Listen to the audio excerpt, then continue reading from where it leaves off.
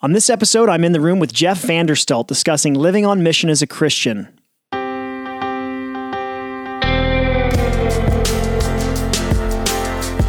Welcome to In the Room, episode number 27. I'm Ryan Hughley, and I'm the founding and lead pastor of Redemption Bible Church just outside Chicago. You can find me online at ryanhughley.com and also on Twitter and Instagram at @RyanHughley. That's Hugley.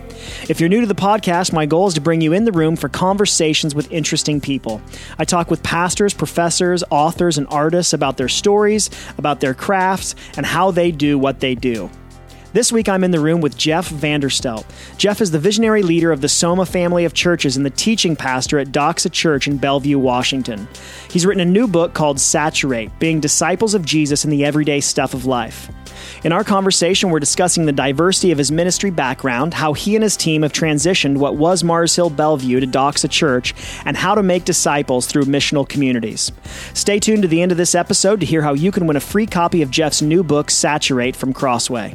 Now I want to invite you in the room for my conversation with Jeff Vanderstelt.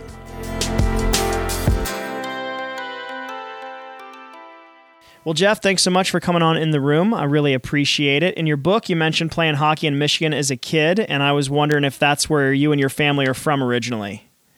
Yeah, that's where I grew up. I grew up in Muskegon, Michigan, spent the first 18 years of my life there. Okay. Did you grow up were your parents believers? You grew up in a Christian home? I did, yeah. Okay. So did you come to faith then at a relatively young age? I came forward at like a call to respond when I was 8 years old. But I would have to say that I think that was more of I don't want to go to hell. That sounds like a bad option. This looks like a better one. Yeah. And it wasn't until I was 21 that I would say that I really surrendered my life to Jesus and said, I want to do whatever you want. I'm here to follow you and serve you. And I would say that was probably regeneration experience. What were the circumstances surrounding that at 21? I had gone overseas to study in Spain my junior year of college. Had come off a really, really broken situation where the woman I thought I would marry, I found out was with my best friend, and just broke my heart, and went over probably to Spain with a lot of anger and a lot of hurt and just seeking help. It turned out that I went to all the wrong things to deal with my pain. Mm-hmm. And there was a night actually where I got home from some hanging out with a bunch of locals. My mom had been really, really strong in establishing us and reading our Bible every day. Mm-hmm. She was pretty much the one who kept us on the schedule. Yep. And I learned how to journal. And even though I wasn't always walking, it was like not probably a dualistic idea of acting like a Christian, but not really walking the walk. That night I got home, opened my Bible, and for some reason in that moment, God met me in a way I'd never experienced before. And I very, very clearly heard him say to me, and not in an audible, but in a very recognizable voice in terms of what he was telling me to do. He said, you never gave me your life. You just gave me your afterlife. That's what you thought it was. And I want your life. That's good. I got on my knees and surrendered my life to him there in that bedroom in Denia, Spain, overlooking the Mediterranean Ocean. It's a pretty powerful moment in my life. I bet. So when did the burden for ministry come? Well, as soon as that happened, I said, I don't know what to do next. I'm in business school, got 1 year left. I'll do anything you want. You just got to tell me what it is. And about a week or so later, I got a letter in the mail in Spain from a camp called Summer's Best 2 Weeks, saying that they were looking for counselors, and someone had recommended that they consider me. I was an athlete in college, and so it was more of a sports emphasis camp. Okay. So they asked if I'd ever considered doing that, and I thought, well, I just said, God, I'll do anything you want. You just got to tell me maybe this is it. So ended up working at the sports camp for that summer and realized I was leading kids to Jesus. I loved teaching them the Word. It was like the Spirit just empowered me in a way I'd never experienced before. I get up and speak and things happen, and thought, I think I have to do something about this. Yeah. Went home after the summer, told my pastor from my church what had happened and didn't know what to do next, and said, should I just drop out of school, go to Bible school or seminary? He said, no, most pastors would do well to have a business education, finish your education, do an internship with me. And so I did that with my youth pastor back home in Muskegon, Michigan. And then a year later, took a job as a youth pastor in Seattle. And that's how I ended up in the Northwest. That's where I met my wife as well. She's from Seattle. Oh, okay. So then I know you did a season at Willow Creek. And how did you, so you went to Seattle and then you came back out to the Midwest to work at Willow? Yeah, I was actually working at a Christian Reformed church in Seattle. Okay. And God did some great stuff there. And I started working with a ministry called Sun Life Ministry Training. Met Bill Clem through that. And I got recruited to a church in Chicago that had a fallout with their youth pastor who had been sexually involved with students, went to prison for it. Horrible thing. Yeah. I was asked to come and rebuild the ministry. We rebuilt the ministry, and Willow Creek had been aware of what had happened because this church was connected to Willow Creek. It was a Willow Creek Association church. Gotcha. And eventually they asked me to step into a bit of a fallout, different kinds of fallout, not of the sexual nature, right. But they had some followed in their leadership and asked if I would just come in and do a little bit of consulting and more informally. And then it turned into them inviting me to take the position to rebuild the student ministries there. Okay. Well, one of the things I've really appreciated over the years is the way that I've heard you talk and write about Willow, and that I know that you have some, at this point in your life, significant theological and methodological differences with them, but I've never heard you, I'm not saying you haven't, I've just never heard you bash Willow. And I really appreciate that. And so I wonder, when you reflect on your time there, what are some of the good things that you feel like you learned and you took away from there? Well, I'll tell you, it's a culture for leaders in terms of, like, if you are a leader, it will pull the best out of you. It will force you to really mature as a leader. And so I hit some crisis points there in my own leadership ability, and I definitely went through some failures as a leader, and they walked me through those, I think, in a very gracious way. I'm really thankful for that. Yeah. Bill Hybels challenged me in ways probably nobody else would have ever challenged me that I'm so thankful for. He taught me about teaching in a way that I think brought me to another level of my communication ability. My heart for evangelism welled up like crazy. It's hard to not be around. It's hard to be around Bill and not actually love the lost even more. Right. And so my passion for evangelism went so high because of Bill. And I have an evangelist gift, but I think it got fanned into flame a lot around him. So yeah, leadership development, some purifying that I needed to go through. I'm thankful I got to go through there. It was my last year there was the hardest year of my entire life, and yet it was probably the best because God used it to refine me and change me and I think make me ready for the season I've been in the last 12 years. So thankful for them. There's so much that I'm just grateful for when I think about them. And in all of that, where you were and where you are seem very different. Even just in regard to theology. And so I'm always curious because I grew up in charismatic churches or seeker-sensitive churches or just atheological churches, and I know what my own transformation and change has been in some of those regards. And so what was that process like for you? How did you go from the seeker churches of seeker churches, Arminian, egalitarian, and now you're the missional community guy and reformed and how did that, what was that? Was that stuff that was there before that you kind of put on the shelf when you were at Willow, or is that something that what turned you on to these other ways of thinking? Well, it's really interesting. First of all, with the reform piece, Willow actually has both camps. I mean, you had John Ortberg there, who is, Presbyterian background. I came from, I got my training at Calvin. So, I came with Reformed background.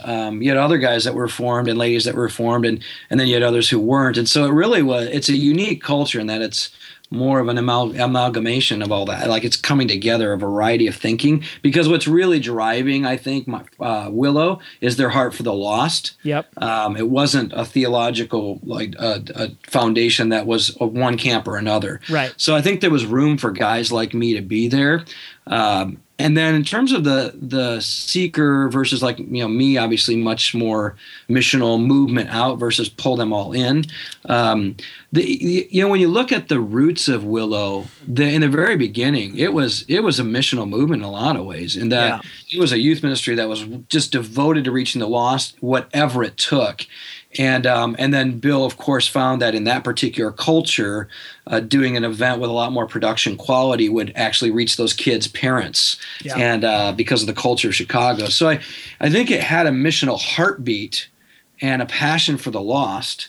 And then it kind of locked it into a methodology from my observation that then became what we know as the seeker targeting kind of thing.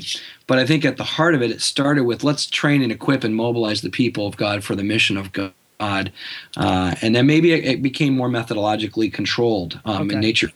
So I think there was room for me because I was in the youth ministry, and there was a lot of freedom to have new thinking. In fact, when they hired me, they said, Jeff, we'd like to see the student ministries be the tail that wags the dog around here again, and see if it could be the front running edge of where we might be going in the future. And that played to my entrepreneurial kind of more like pioneering spirit. Right. And I did get to do that for a few years, and we really did decentralize all of student ministries into the region, and we saw a lot of great fruit as a result. So I think there was room for that. And then even my view, the view of men and women,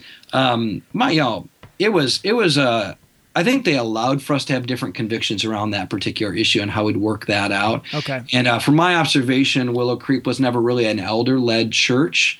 And so how they practice that anyway, it's a little different. It seems like the elders are a little bit more of advisory leadership versus they're the ones on the stage preaching, teaching, setting the agenda, the doctrine. Really, Bill, in a lot of ways, is leading that church. Right. And so I was able to work there well, and I have a very high view of women in ministry, so that was great.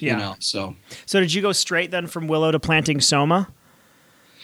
Actually, moved to Seattle when Bill Clem called me. I'd resigned from Willow, thought I was just going to have to go back into the marketplace. I really didn't know if there was a place for a guy like me in the church anymore. I just kept thinking, man, the way I think about church, the way that I want to mobilize people in mission in everyday life, maybe that's not church anymore. Maybe I just should go back to business. That's my major. I'll start companies, and I'll do gospel-centered ministry through business. And then on the day I resigned, thinking I'm kind of done with church, honestly, in terms of leadership, I had 3 different groups call me and say, hey, would you be interested in considering church planting? None of them had known I had resigned. Okay. It just came out of the blue. And of course, I don't believe that was out of the blue at all. Right. That was the Lord's timing in it. And Willow had done a really great job of helping me discover that I'm a prime catalytic mover. They used a kind of a personality profile thing called SEMA, System for Identifying Motivated Abilities. Okay. And they said, Jeff, you're a prime catalytic mover, meaning you either need to start things, catalyze things, and whatever you do is going to grow big, like movement type stuff. So you need to get people behind you to manage, because otherwise you'll get sucked back into the weeds of management. And they said, that's what happened to you at Willow. You're not a good manager. You got sucked into the managerial side of church. You're a movement guy, catalytic guy, a prime guy, starter guy. Go start companies or churches. That was what they advised me on. Yeah. So then I got the call, and it was one of them was Bill Clem. Okay. And he said, Jeff, why don't you come out and join me? Let's plant 20 churches together in the Northwest, reach Seattle to Tacoma. I joined him to help him. He'd already started planting a church called Doxa Church in West Seattle. Okay. And began to work with him. And then they sent me out. They called me an elder in leaving. So they knew all along, he's only here for a while, then we'll send him out to plant a church. And that was Soma about a year later. So. Okay. And so now, if we fast forward, you just took over what was Mars Hill, Bellevue, and Mars Hill, Samish. Is that right? Mars Hill, Bellevue, and Mars Hill, Sammamish. Sammamish, okay. Yeah. And now it's Doxa Church. And I was curious, since you've done both now, you're transitioning a church, you've planted a church, you've done both. There's always debate between those two camps about which one's harder. So when you think about your experience, how does transitioning a church compare to planting one in regard to difficulty? That's really hard to answer because I'm only 3 months in. So, But I would say I think there's just different kinds of difficulties. I hear a lot of people go, man, it'd be so much easier to go plant a church because you get to start from zero and then build that thing up with the DNA you want. And there's truth to that, except for the fact that as soon as you get any people, then you get all of their past histories and all of their preferences and all their DNA. And so you're always doing the work of shaping DNA and reforming culture and reforming theology and all. That's never going to end. Right. It's just that you're doing it with fewer people. So in my case, I've got 850 people to do that with to really establish the strong DNA that we want. And if you start with a core, you might only start with 10 to 20 or 30. Right. And that's a lot. Fewer people, you can get your hands around that quicker, I think. Right. So I think they're both hard. I'm really blessed, to be honest, that I'm stepping into a situation where they have a very high view of the Word of God, a very strong gospel preaching experience, so they love Jesus. There's a strong desire to obey and be faithful to his commands. And so in that sense, I've got a leg up in some replants because there's a high value on the things that really are the foundation that I need to be able to teach them the other things. And so I'm really blessed and thankful for the work that's gone on before me. That isn't always the case when you replant. Sometimes you're replanting and there is a deep void of Scripture and a void of gospel and a void of a strong foundation or conviction. That's not what I've got. So that's been, sometimes I go, maybe I've got the better deal than some. Yeah. But there are other things that I'm walking through that are challenging that we've got to walk through. So I'll be honest. I think all church work is hard. I agree. So it's just hard. You're in a spiritual battle. You don't know who your enemies are half the time, right? Because you can't see them, Right. And so I think it's just hard work altogether. Yeah. So when you just reflect on these last 3 months, I know you're still fresh in it, but thus far, what have been some of the most challenging things that you find yourself facing? Well, some of the stuff is the assumption of language. That when I say something, I assume someone knows what I mean, and then finding out, no, it meant a little bit different than I thought. And I think in evangelicalism and even in similar camps, Reform camps, even in this case, past background, we were all Acts 29, you assume certain language means the same thing, and it doesn't. And so learning okay, I said that, but they heard this. Yeah. So creating the good feedback loops. What did you hear? What are people hearing? That's a big one.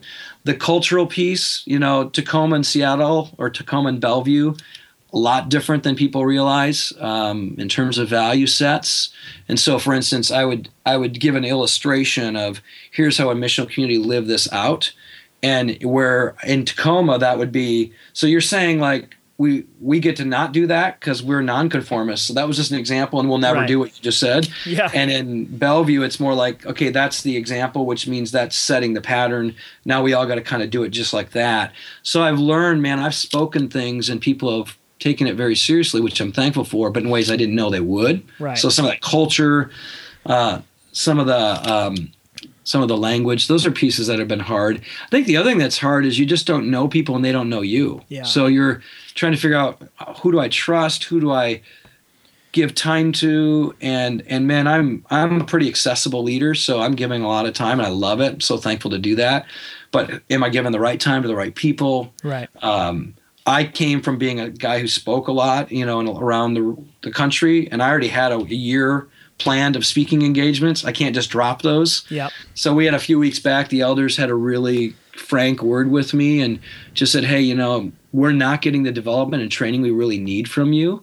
And so there's sometimes I think we make assumptions that people have been developed to a certain place, and I was wrong on some things. Okay. And it was a hard day because it meant I failed as a leader, and I never want to hear that. Right. But I love the fact that they had the courage to tell me that. And then we could walk through, how do I need to change? What do I need to do different? But even that's hard because it's like they're probably wondering, can we have this conversation? Because it's a hard conversation. How Jeff's going to respond, we don't know because we've never worked with him. Right. And then vice versa. I'm saying, man, how are they doing with me? And you're building all that trust. Yeah. And it's different when you're raising up leaders versus there's already leaders in place and now you're kind of assessing each other as you go along. Yeah. That's been a big challenge, I'd say. And then a challenge of methodology. I'm coming from a background where we wanted to do Sunday well, but we really wanted to do all Monday through Saturday really well. Yeah. So lots of training and equipping in the everyday life, disciples who make disciples. I so appreciate what I'm walking into in terms of a strong Sunday because, I think Sunday is very important. But what I realized is shifting people to go, now can we think as seriously about Monday through Saturday as we did about how well the transitions went and the lights and the music and all that you can spend a lot of time talking about. But at the end of the day, there's only a certain level of life change that will produce the more that you work on it. Yeah. So learning how to help people value things rightly without just getting rid of things that were good, appreciating what I'm stepping into and saying, good work has been done before me. How do I honor that? Yeah. Sometimes you say things, you realize it dishonored it. You didn't know it. Yeah. You didn't mean to, but it happened. And so creating those feedback loops to go, okay, when am I just saying things I don't realize it's coming across wrong? Right. Those have been some challenges for us. Especially when you're transitioning a church, it's got to be hard not to only see the things that are wrong in the church. I mean, I'm sort of wired that that's what I see no matter what. And so I wonder, how do you address what's wrong without being dominated by it? Yeah, I think what I'm learning to do is call people to what we want to do. Mm-hmm. So be proactive. Here's where we're going. Here's the vision. Here's what we're going to be about. Here's how we're going to get there. Instead of saying, here's what we did wrong. And I think starting from a position of correction isn't always, unless it's, of course, theological correction, but I haven't had to do that, you know. So it's more like, okay, if all you do is talk about what I think people did wrong, it can come across really arrogant and like you're better than the previous. And that's just not true. So I think more like this is where God has us next. I mean, I guess the best story I can tell is I was down in Australia speaking at a Bible college, and the I think it was the president at the end of my talk said, you know what, if what you're saying is true, which I think it is because it's biblical, then a lot of what I've spent my whole life doing, I've wasted my time on. And he was at tears. Yeah. Because he realized he was deeply convicted that he had not been serious enough about training people to be disciples who make disciples, to see the church mobilized out. And he was deeply convicted by it. And I said, no, hold on. I would not have been able to have the conversation I just had in this room from the Bible to talk about what we should do in terms of obedience to the word if you had not created a place in which people value the word of God enough to listen to it and take it seriously. So you didn't waste your time. God used you to get us ready for today. Yeah. And I think that's how I've learned to look at this too. It's like there's a next season that God has us to go through together. It does not in any way discount the greatness of the last season. It just means there's another season. And so instead of going, what was wrong, I just say, what's next? Yep. Where are we going now? How do we build upon what's been laid? And maybe there are things that maybe we didn't get laid well or need to be corrected just a bit. But the more you talk about where we're going and how we're going to get there and what the Bible says about it, the less you have to correct and the more you get to inspire, encourage, and exhort. So I'm doing a lot of that. Okay. All right, friends, I'm sorry to interrupt, but I need your help. If we're going to make this as easy as possible for people to find, then we have to increase our visibility on iTunes. So do me a favor. If you're enjoying this episode, take 60 seconds, log on to iTunes, and leave a short review. It's that easy. It's such a small price to pay for this great content. Every review makes a huge difference, so keep spreading the word, and thanks for your support. Now back to the conversation. So tell me just kind of specifically, what are a couple of things that you are currently really focused on with your elders, with your team, from the pulpit? What are you really focused on right now? Well, one big thing is I made a shift from the idea that the mission of the church is to make disciples and plant churches to the mission of the church is to be disciples who make disciples and plant churches. And that shift, I think, is a significant one for the church today, because we often call people to be about the mission of making disciples, but what they hear, if we're not careful, is bring my friend to church so that Jeff can do it. Yep. Instead of, no, it's my responsibility to grow up in the faith, to be able to speak the truth in love to another person. In other words, share the gospel with them. I should be able to lead someone to Christ. I should be able to mature them in Christ. And just to be clear, I'm not saying the leaders were ever saying that was okay. Right. I just think the language of be a disciple who makes disciples is something we're really hitting on a lot. So people realize, no, you're the church. Yep. You don't go to church, you are the church. The church gathers together on Sunday because it's important to be reminded of who we are because of what God's done in Christ Jesus to change our reality, to change our world. So it's some of that, like, okay, let's make sure Sunday really is doing that, right. That it is upholding Christ, that it is equipping the saints, that it is sending them out on mission. But not just that. I think the biggest thing we're asking is, what are all the other things you've got to do to make sure people are truly getting discipled so they can be a disciple who makes disciples? So it's bringing our elders down into the nitty-gritty, the everyday stuff. We want every one of our elders to have a group of people that they are over, that they know them by name, they know they're in a missional community, they know they have a discipleship plan they can work through, that there's not a person who's a member of Doxa Church that doesn't know who their elder is and know what their discipleship plan is and know what the next year should look like if they're going to be faithful to it. So it's really pushing the leadership down into the everyday life versus keeping them pretty high up. We have to be overseers, but we also have to be elders who are amongst the people. Yeah. So getting our elders amongst the people is a big shift. that we're working toward, making sure we're thinking equipping in everything we're doing. So like even pre-engagement and pre-marriage counseling, how are we bringing gospel equipping through that whole thing? So the couple doesn't realize that not only are they getting ready for marriage, they're getting prepared to be a disciple-making disciple through our pre-marriage counseling. So it's just making sure everything becomes equipping possibilities and everything is gospel saturated and everything is for the movement outward to the church, for the church to be on mission in the city.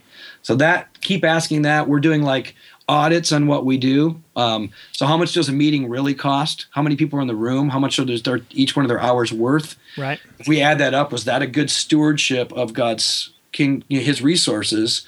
Let's really audit ourselves. Yeah. Changing metrics too. Like let's not just measure what is our giving going up, but rather is average Joe, is his giving going up? Yeah. So we've defined who average Joe is by using different statistics of giving and said, this is what average Joe would give if he were giving 1%, 2%, 5%, 10%. So let's grow average Joe up in giving, not just grow our bottom line giving. That's good. So just different metrics for how do we really measure whether we're really doing what we say. Right. That's a lot of what we're working on right now. So it sounds like you're pretty much downloading the message of your new book, Saturate, which is awesome. I mean, it's a gift, I think, to be I think one of the things I appreciate about you is I've never walked away feeling like this is just something that you think about. It's practical coming out of your ministry. And so how would you summarize the big idea of the new book, Saturate? What's the message of the book? Well, I mean, the subtitle is the easiest way to give you the summary, and that is being disciples of Jesus in the everyday stuff of life. My desire is to see a follower of Jesus realize that they are sent by him to be a disciple who makes disciples in normal life. Instead of seeing it as like the only way to do it is on a Sunday an event or in special church programs, which unfortunately has kept the church, I think, at bay. And instead of unleashing the potential of the Spirit of God at work in his people in normal stuff. So that would be it. Like, be a disciple who makes disciples in the everyday stuff of life. Here's what it looks like. Yeah. And it's unbelievably non-impressive. I mean, that's the reality of it. Yeah. It's not show. It's like, it's the nitty gritty, messy stuff of life, but that's where disciples live. And if we can teach people how to make disciples in that, then they can lead people to Jesus in everyday life. And so, that's the heart, is just to see the church be the church, the everyday person get to be in the game. I didn't write it to leaders. I wrote it to normal, everyday people. I tried to keep some millennials in my head when I was writing, and I tried to keep baby boomers in my head that were going into retirement when I was writing, to say, this is for you. Right. You get to be in the game. Yeah. That's good. And central, I know, to the disciple-making model that you talk about in the book is missional communities as sort of like as a mechanism. So how does a missional community differ from, say, a community group or the average small group in a church? Good. Yeah, most small groups, from my observation, have been put in place in most churches for the purpose of assimilation and retention. Yeah. Like, we're going to lose, there's a back door because people don't feel connected. We got to get them connected. There's like whole books that would say that very thing you just said. And maybe that might be what my small groups do. So keep going.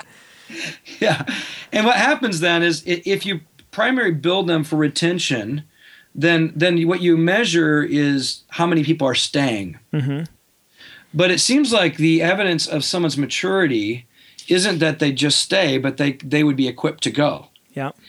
And so, for instance, my kids growing up in my household, if I retain my kids in my household till they're 40, I failed as a parent, not succeeded. Now, if I keep them until they're 18, that's probably a good thing. Yeah. So there's that place where you go, we want to train them up in the way they should go, so when they're old, they won't depart from it, but they will depart from us. Right. In the sense that they're ready to leave and start another family.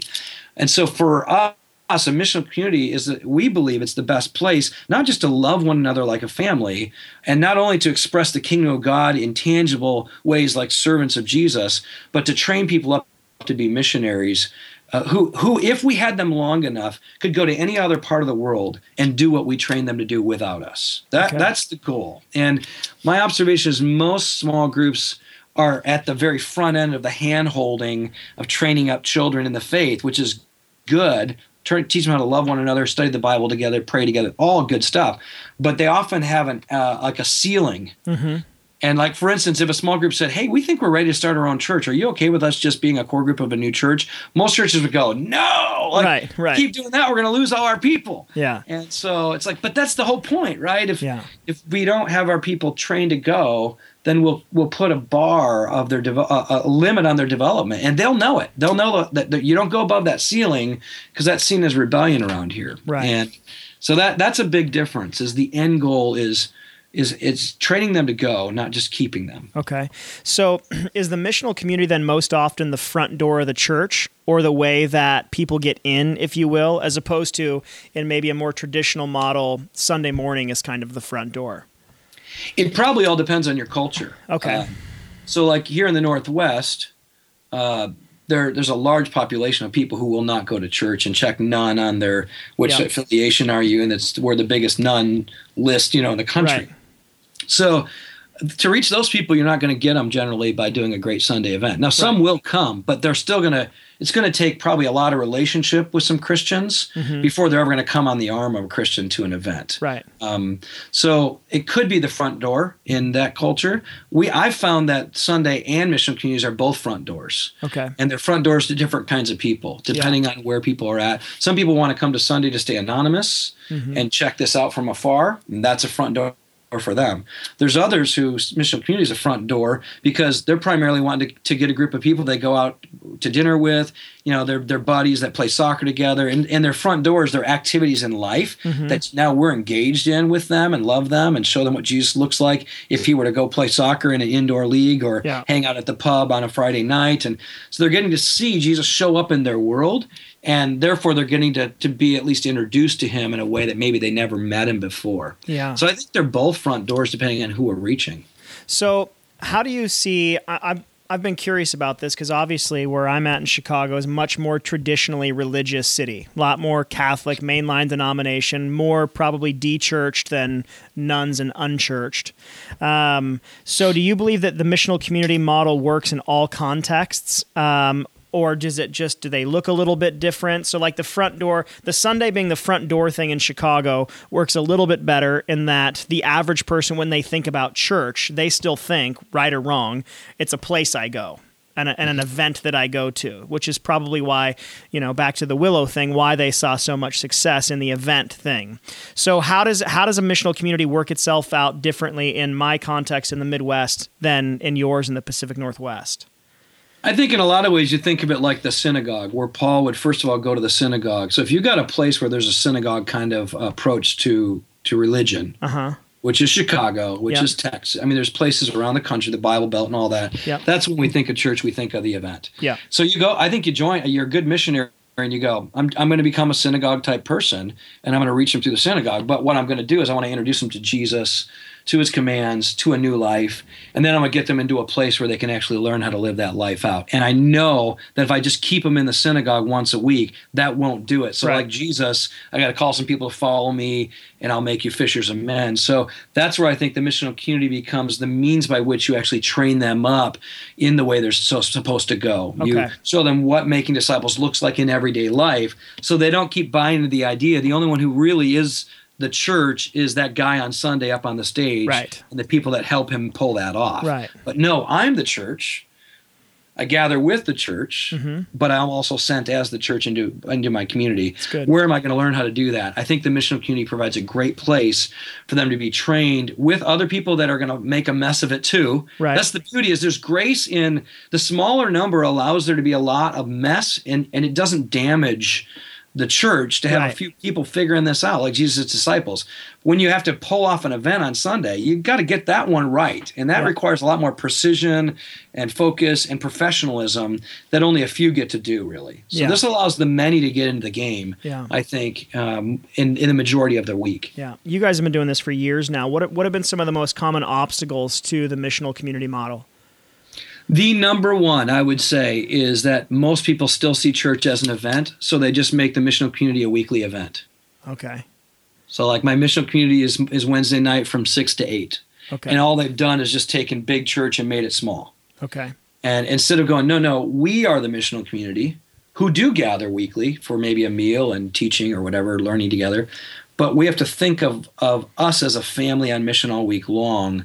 And even if we're not together, we're still part of something. Yeah. So that event mentality is what I think is keeping the church from making the impact it could make, because it's sacred, secular in its mindset. Like most of my life doesn't count, but these Christian events, those are like godly. Yeah. The rest isn't. Right. That's the biggest one, I'd say. The second one, I think, is I'm still convinced that most Christians still primarily have been taught to think like a consumer, not as a sacrificial servant of Jesus Christ. So it's like, what's in it for me? What are you going to give back to me? There is this goods and services exchange in most of our thinking because of the culture we live in. So the idea that I might actually get persecuted, rejected, have to suffer, people might come into my house and take things or ruin things. You mean there might be a threat if I did this? Yeah.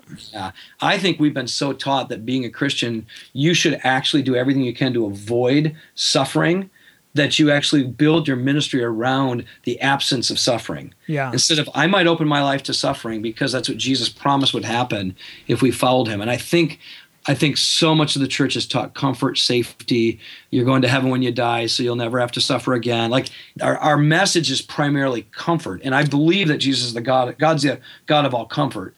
But he also promised that we would suffer if we followed him. So I think that lack of appropriate teaching, not suffering for suffering's sake, not new righteousness, that if I suffer more, I'm more righteous. Not that. Right. But, hey, you're coming to follow Christ, there's going to be sacrifice. And it's, you know what? You'll actually find your life if you lose it. Yeah. So it's great. Yeah.